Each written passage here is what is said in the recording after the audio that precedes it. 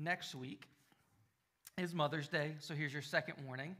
Richard warned you last week, and I should say warning sounds kind of like negative, I guess I should say. It's more like, I'm reminding, here's your alert. What we are going to do is we're going to just celebrate some individuals, and so we're going to have gifts for people. So next Sunday is also a great Sunday to be in person. Maybe bring your mom as well. We'd love to have you gather with us. I don't know about you, but I feel in this moment a little bit all over the place. The reason why, and I just want to be transparent with you, is we have people traveling, we have people out sick, like very sick and serious. And so one of the things of all those changes that kind of gets me stirred up and gets me going is I really want Generations Church to be a people who is aware of this, who have built relationships and built trust with stories, and aren't relying on their pastor to always be the one to reach out and initiate. So I just want to take 30 seconds before I get into teaching time and just ask God, is there someone I need to text? Is there someone I need to reach out to? Maybe it's not just sickness. Maybe it's a congratulations. Maybe something good has happened to someone, and it's like, oh, I've been meaning to text them. Alert, here's your chance. Send them that text. I just want to give 30 seconds of silence and give you an opportunity to just do that. Maybe someone who's sick, to encourage. I'm praying for you. Maybe someone who has something good. Grab your phone and do that. And so 30 seconds, timer starts now.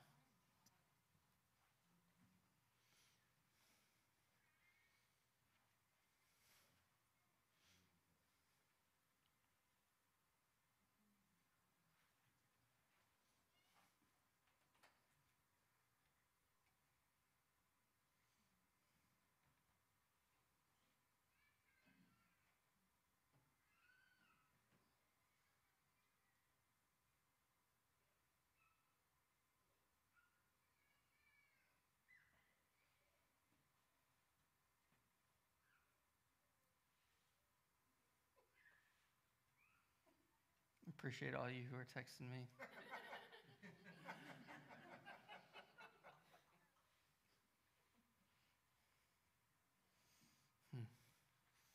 Let me pray for us.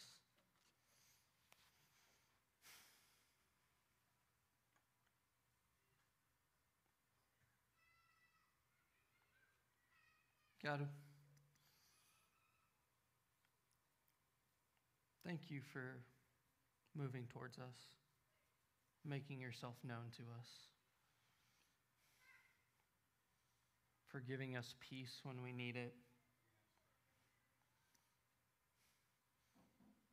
for bringing people into our lives when we need it.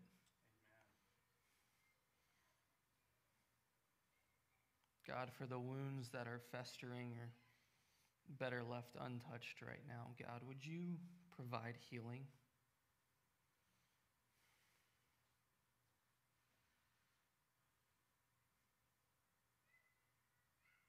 God, I want to love you with my whole being.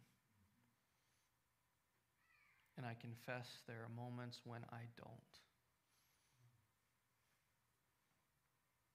I ask you to be true to yourself and be patient with me, long-suffering and unrelenting in your love. Speak to us this morning, whether near or far, whether ready or not. Thank you for your love. It's in Jesus' name I pray. Amen. So if you're holding a cup of coffee and someone bumps into you, shakes your arm, rattles you a little bit, and out spills some coffee, why did you spill coffee? Because you have coffee to spill. It's not because the person bumped you or ran into you or maybe took your eye off the ball or did a little too full. It's because you had coffee in your cup. Had you had tea in your cup, you would have spilled tea. Have you had a cup full of donuts? You would have spilled donuts.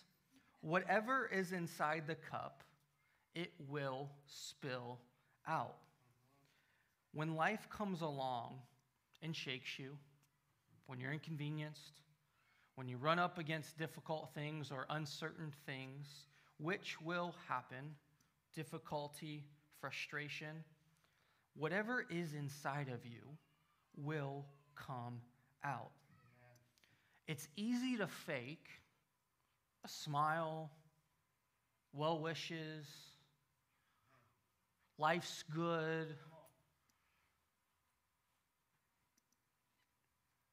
until you get rattled.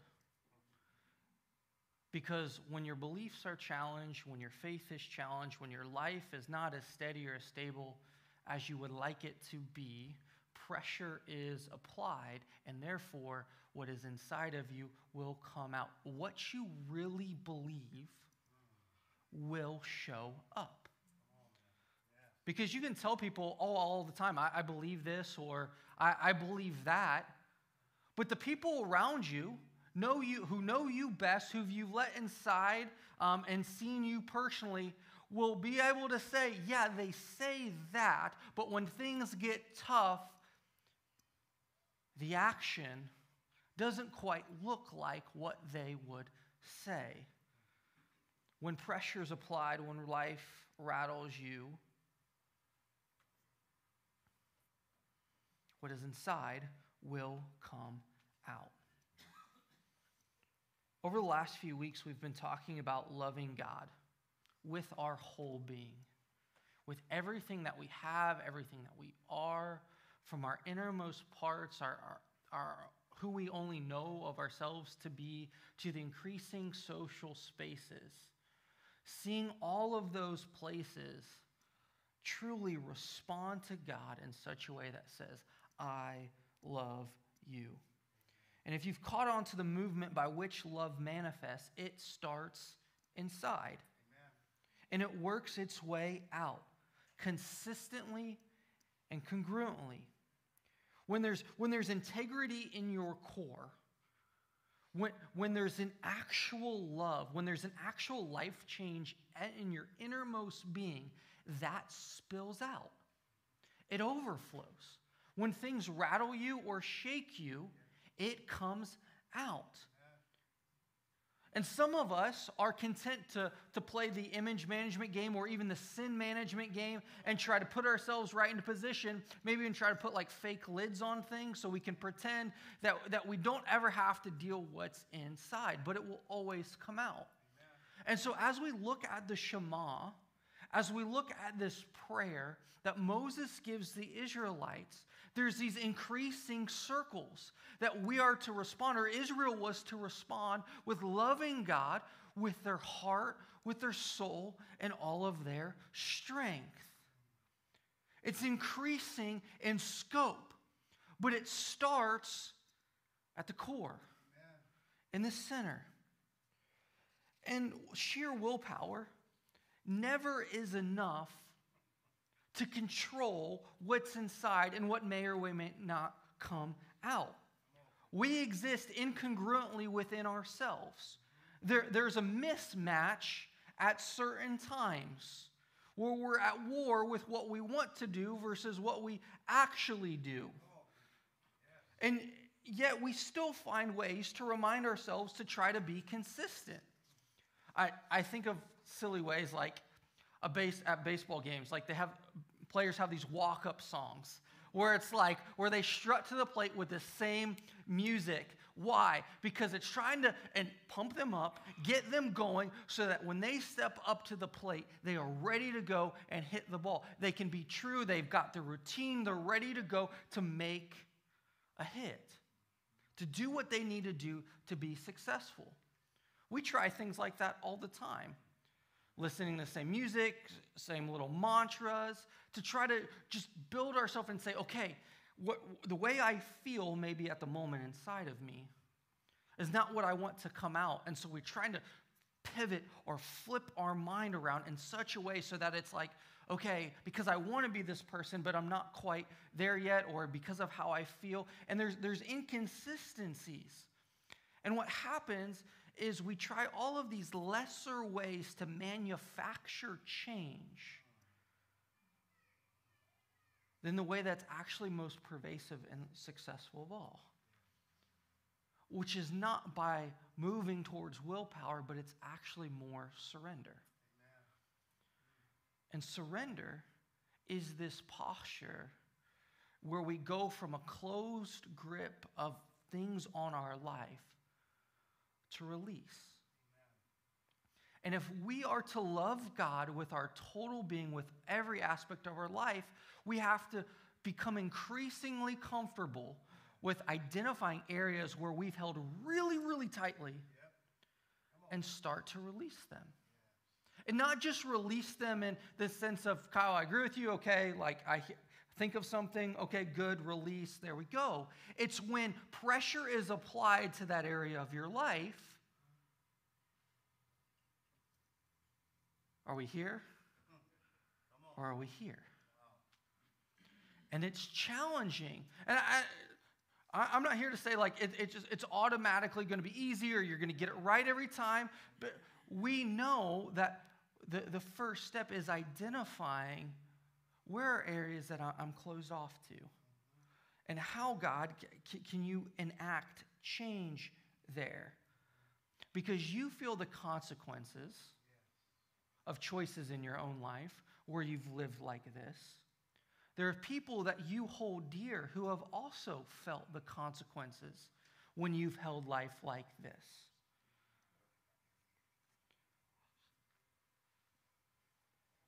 It's the conversation I heard the other day. Actually, it was at work.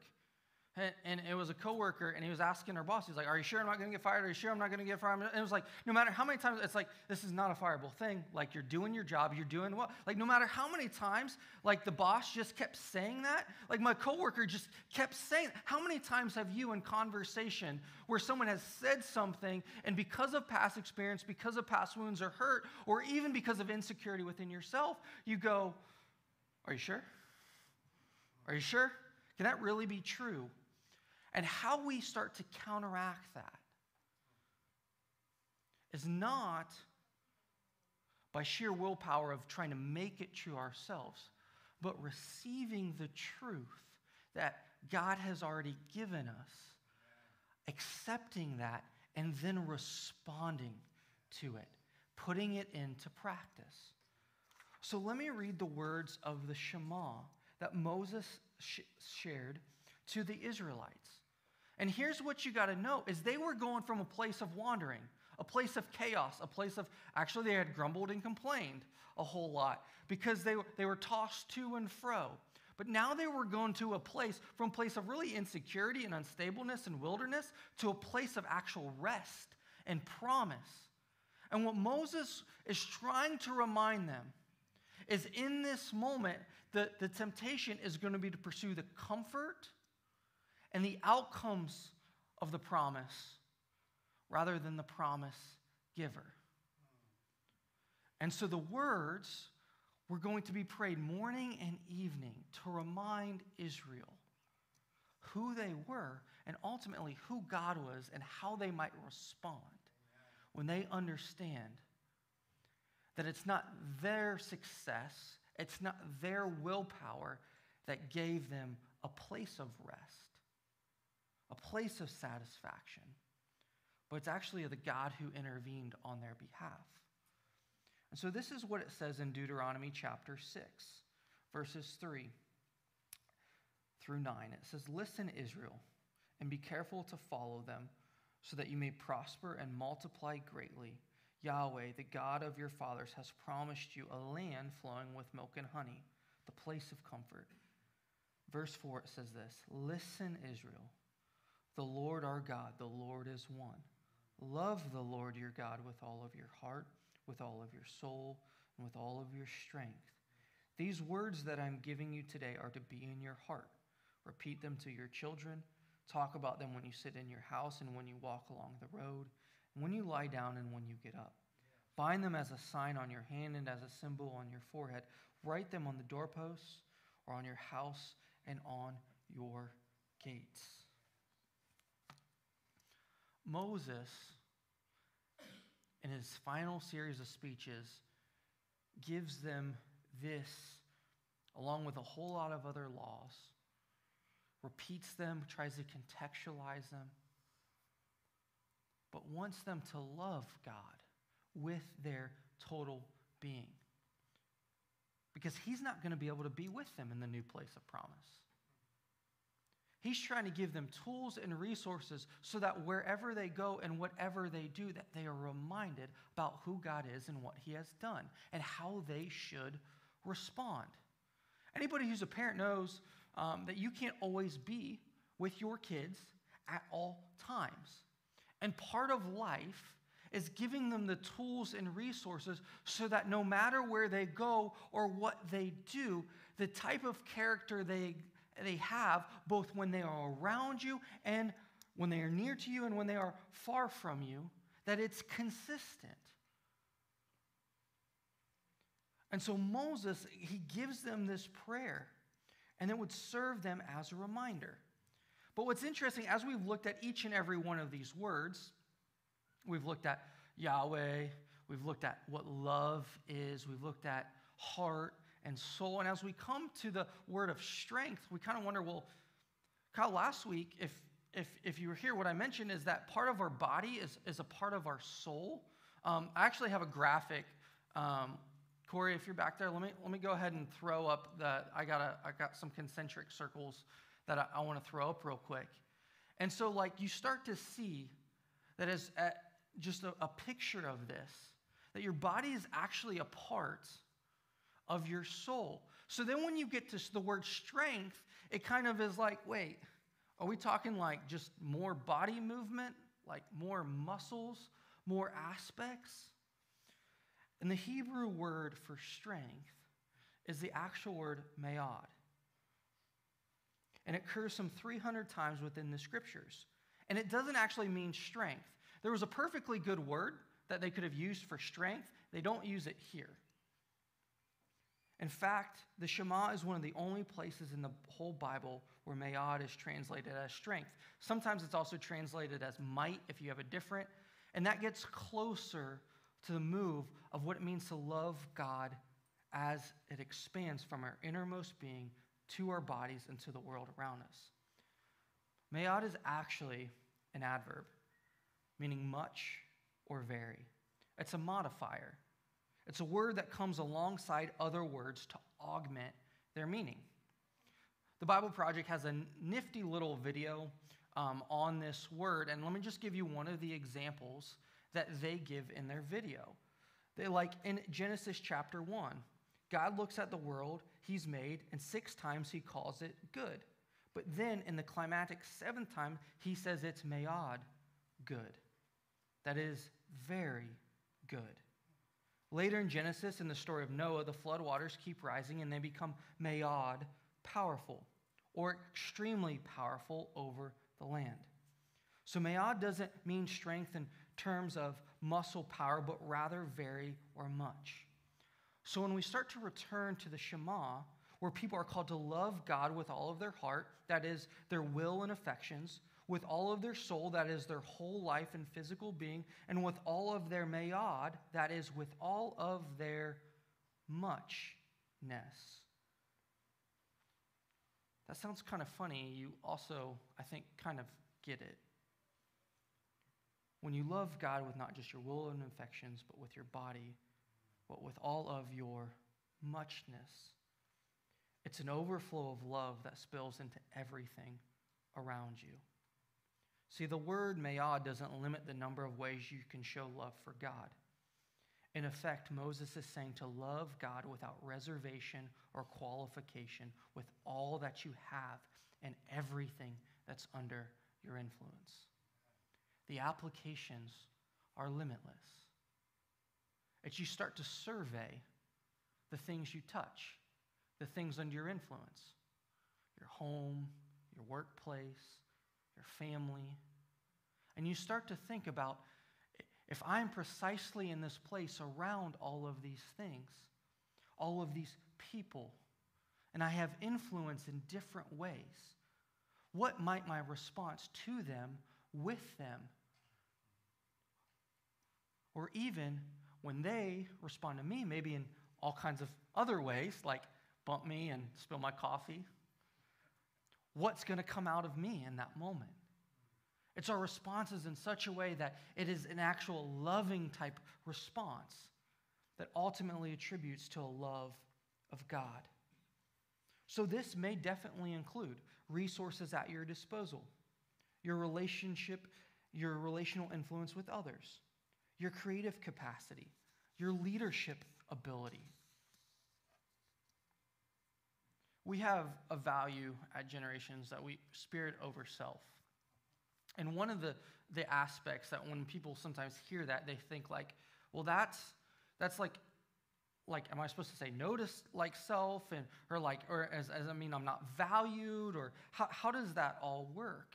And what spirit over self, the value articulated, says that we're putting God's purposes and priorities ahead of our own, where we live, work, and play.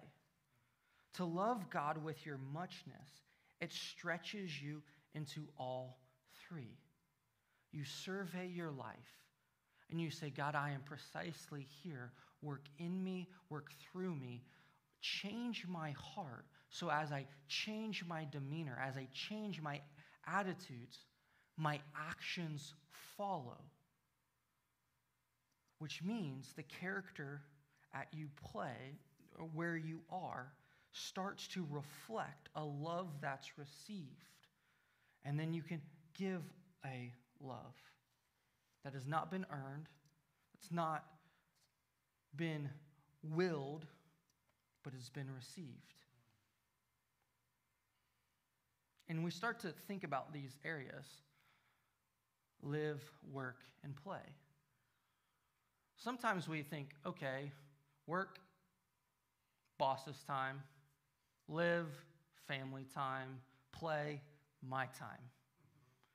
And we start to segment out whose authority over which areas.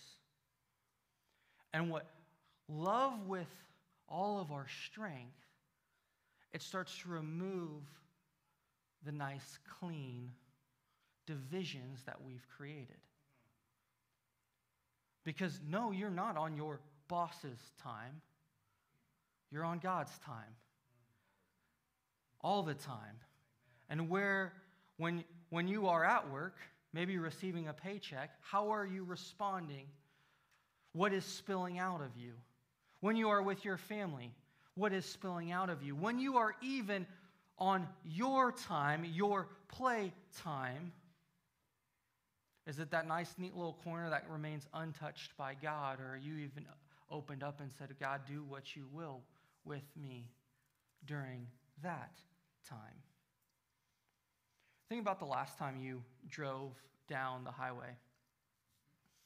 What kept other cars on their side of the road and prevented them from running into your car?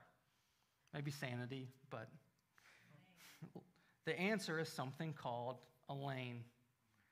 At some point, someone somewhere decided the road should contain stripes. White ones to separate people going the same direction, and yellow ones to separate people going the opposite direction. As a result, people can travel safely and orderly as they drive down the road. Take away the lines and watch what happens. The person who drives the paint truck for the lines on the road does not have a mundane job. They're saving lives. Literally. When you start to think about the domains and the spheres of your life, where the love of God starts to take hold of your heart and start to spill out too, it's not mundane. It can actually be an adventure. Which is why we need the Spirit of God to give us guidance in those moments, to know what we should pursue, how we should respond, because in some ways you go into uncharted territory.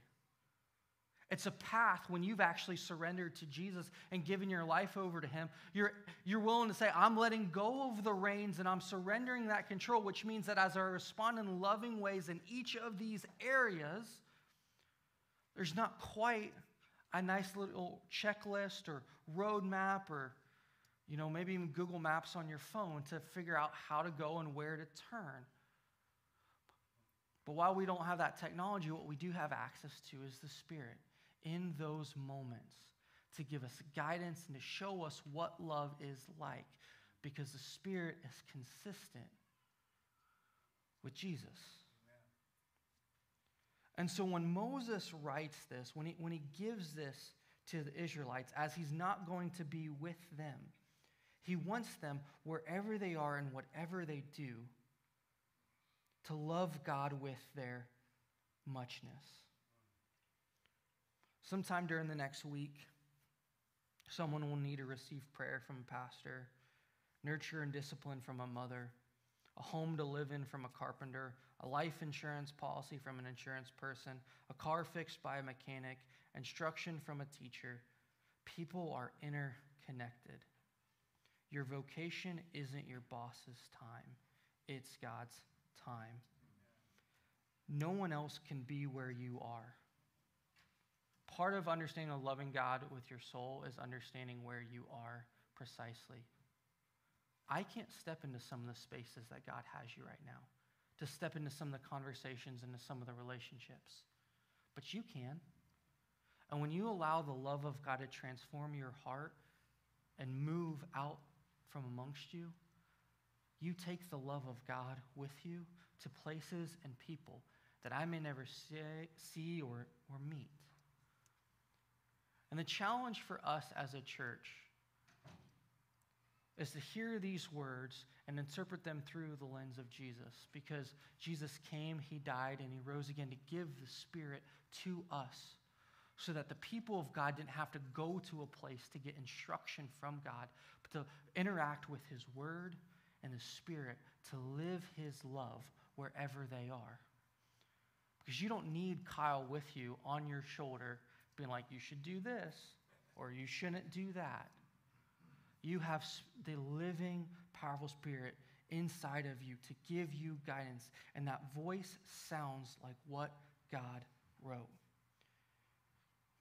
And so how do you get to a place where you're the one person no matter where you are, where there's not inconsistencies, where you're not viewing your work as your boss's time or your play time as your time or your family time as someone else's time, and you're just there to tolerate it, but you're the same person living loved congruently in all those spaces. It's starting to view those as not so much as inconveniences, but an invitation by God. Because as you step into those spaces, that's an opportunity to put the love of God into practice in real time, to experience his presence and power so that you can encounter his love and can express it to those around you. And even as I say that, as I was kind of taking my notes for this morning, it's like the question that came to me, is that even possible? Is this an unfair ask by God to us? To live loved at every moment, to be so connected and attached to him that our natural default response is not selfishness, is not bitterness, is not hate or envy, but is one of love. And I think the Apostle Paul, reflecting on Jesus' life in his letter to the Philippians, he writes something that I think is pretty powerful. He's in jail.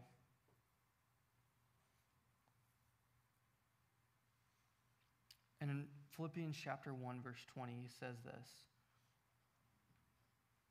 "My eager expectation and hope is that I will not be ashamed about anything, but that now, as always, with all boldness, Christ will be highly honored in my body, whether by life or by death." For me, living is Christ and dying is gain. Now, if I live on in the flesh, this means fruitful work for me, and I don't know which one I should choose. I'm pressured by both. Sounds like he's pretty conflicted. I have the desire to depart to be with Christ, which is far better, but to remain in the flesh is more necessary for you. Since I am persuaded of this, I know that I will remain and continue with all of you for your progress and joy in the faith, so that because of me, your confidence may grow in Christ Jesus when I come to you again. In chapter 2, he says this, if there's any encouragement in Christ, if any consolation of love, if any fellowship with the Spirit, if any affliction and mercy, fulfill my joy by thinking the same way, having the same love, sharing the same feelings, focusing on one goal. Do nothing out of rivalry or conceit, but in humility, consider others as more important than yourselves. Everyone should look not out for his own interests, but for the interests of others. Make your attitude that of Christ Jesus, who is existing in the form of God, did not consider equality with God as something to be used for his own advantage. Instead, he emptied himself by assuming the form of a slave, taking on the likeness of men. And when he had come as a man in his external form, he humbled himself by becoming obedient to the point of death, even to death on a cross. For this reason, God highly exalted him and gave him the name that is above every other name, so that at that name of Jesus, every knee will bow, and all those who are heaven and on earth and under the earth, and every tongue should confess that Jesus Christ is Lord, to the glory of God the Father.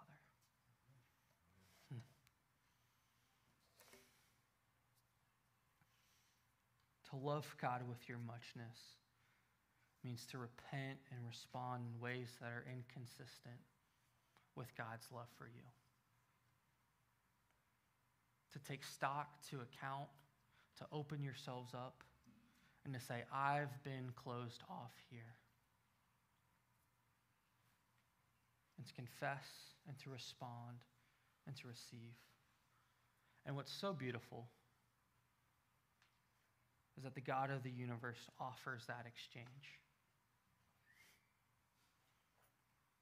You don't have to earn it. You don't have to prove yourself. You don't have to start checking off all of these right actions. It's Christ's perfection lived, died on the cross, and resurrected in exchange for your life, so that you can live fully loved and approved of every day, everywhere, all at once, for people, not for yourself. The word mayad doesn't limit the number of ways you can show love for God, just the opposite. Every point, every moment, and every opportunity, every availability and capacity offers a chance to love and honor the one who made you. The Shema, as we conclude this series, is an invitation and a reminder to love God with our heart, to love God with our soul, and love God with everything else, because he first loved you. And that's the meaning and strength of the Shema. Let me pray, and then we'll close out with our benediction. God, you are good. Right now, wherever we find ourselves, whether we need our heart changed, whether we need our soul to become more loving, whether we need our muchness to become more loving. God, may we first simply understand and know that you love us. May we receive that love, your kindness, your grace. And may we live in such a way where we're consistent in every area of our lives with that love. It's in Jesus' name I pray. Amen. What I'd like to do as we close, per our every week, is to just do our benediction and pray together. And so, if we can. Pastor, thank you. Thank you. Is there any prayer request today? Is there anyone that needs prayer? I have the pastor up here, Bob. Darcy's back is hurting real bad. Okay, we can pray. We can pray for Darcy. Yes. Mm. For John Cena, he's food poisoning, something like. No, okay. He's sick. Okay. Okay. Was there any other? If you have, and if you're a woman, and if you need to talk to another woman for prayer, we have people here. We have Ruth is sitting here, Carissa is sitting there. We have women here that will pray with you. I just feel like when Pastor got up and said, you know, this isn't just let's do our 3 points, our songs, and go home and see you next week. But this is a place, really, you guys, it's a place where you can draw closer to God. And not only draw closer to God, but people are here that will walk with you. What I found out working with this pastor is I can't do it by myself. And when I surrendered, there was a peace that he said that passes understanding. So if you have something, because I'm broken, you know, I'm broken. I'll be the first to admit it, but I know God doesn't want me to stay there. So if you got any other prayer requests? Yeah, God intercedes for us, absolutely. Amen. Well, let's pray that, and we'll. I need prayer.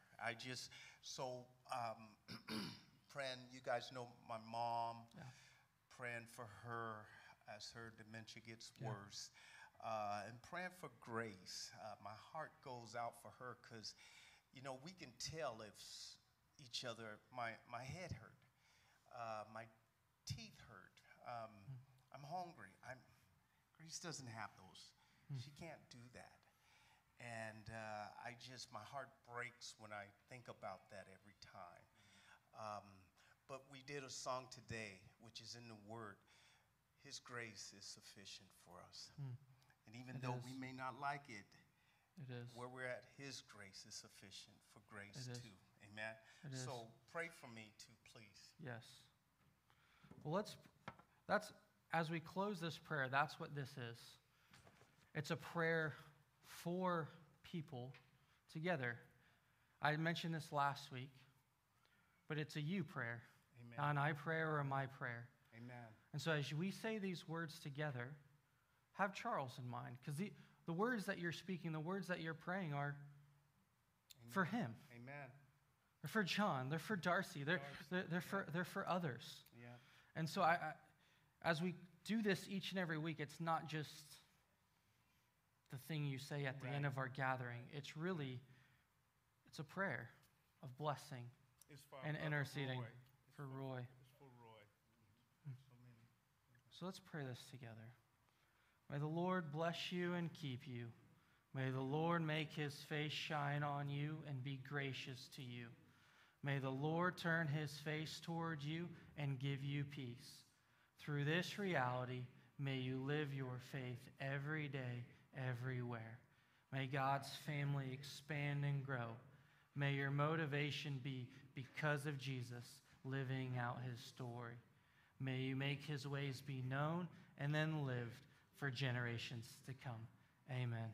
May you receive that and have a great week.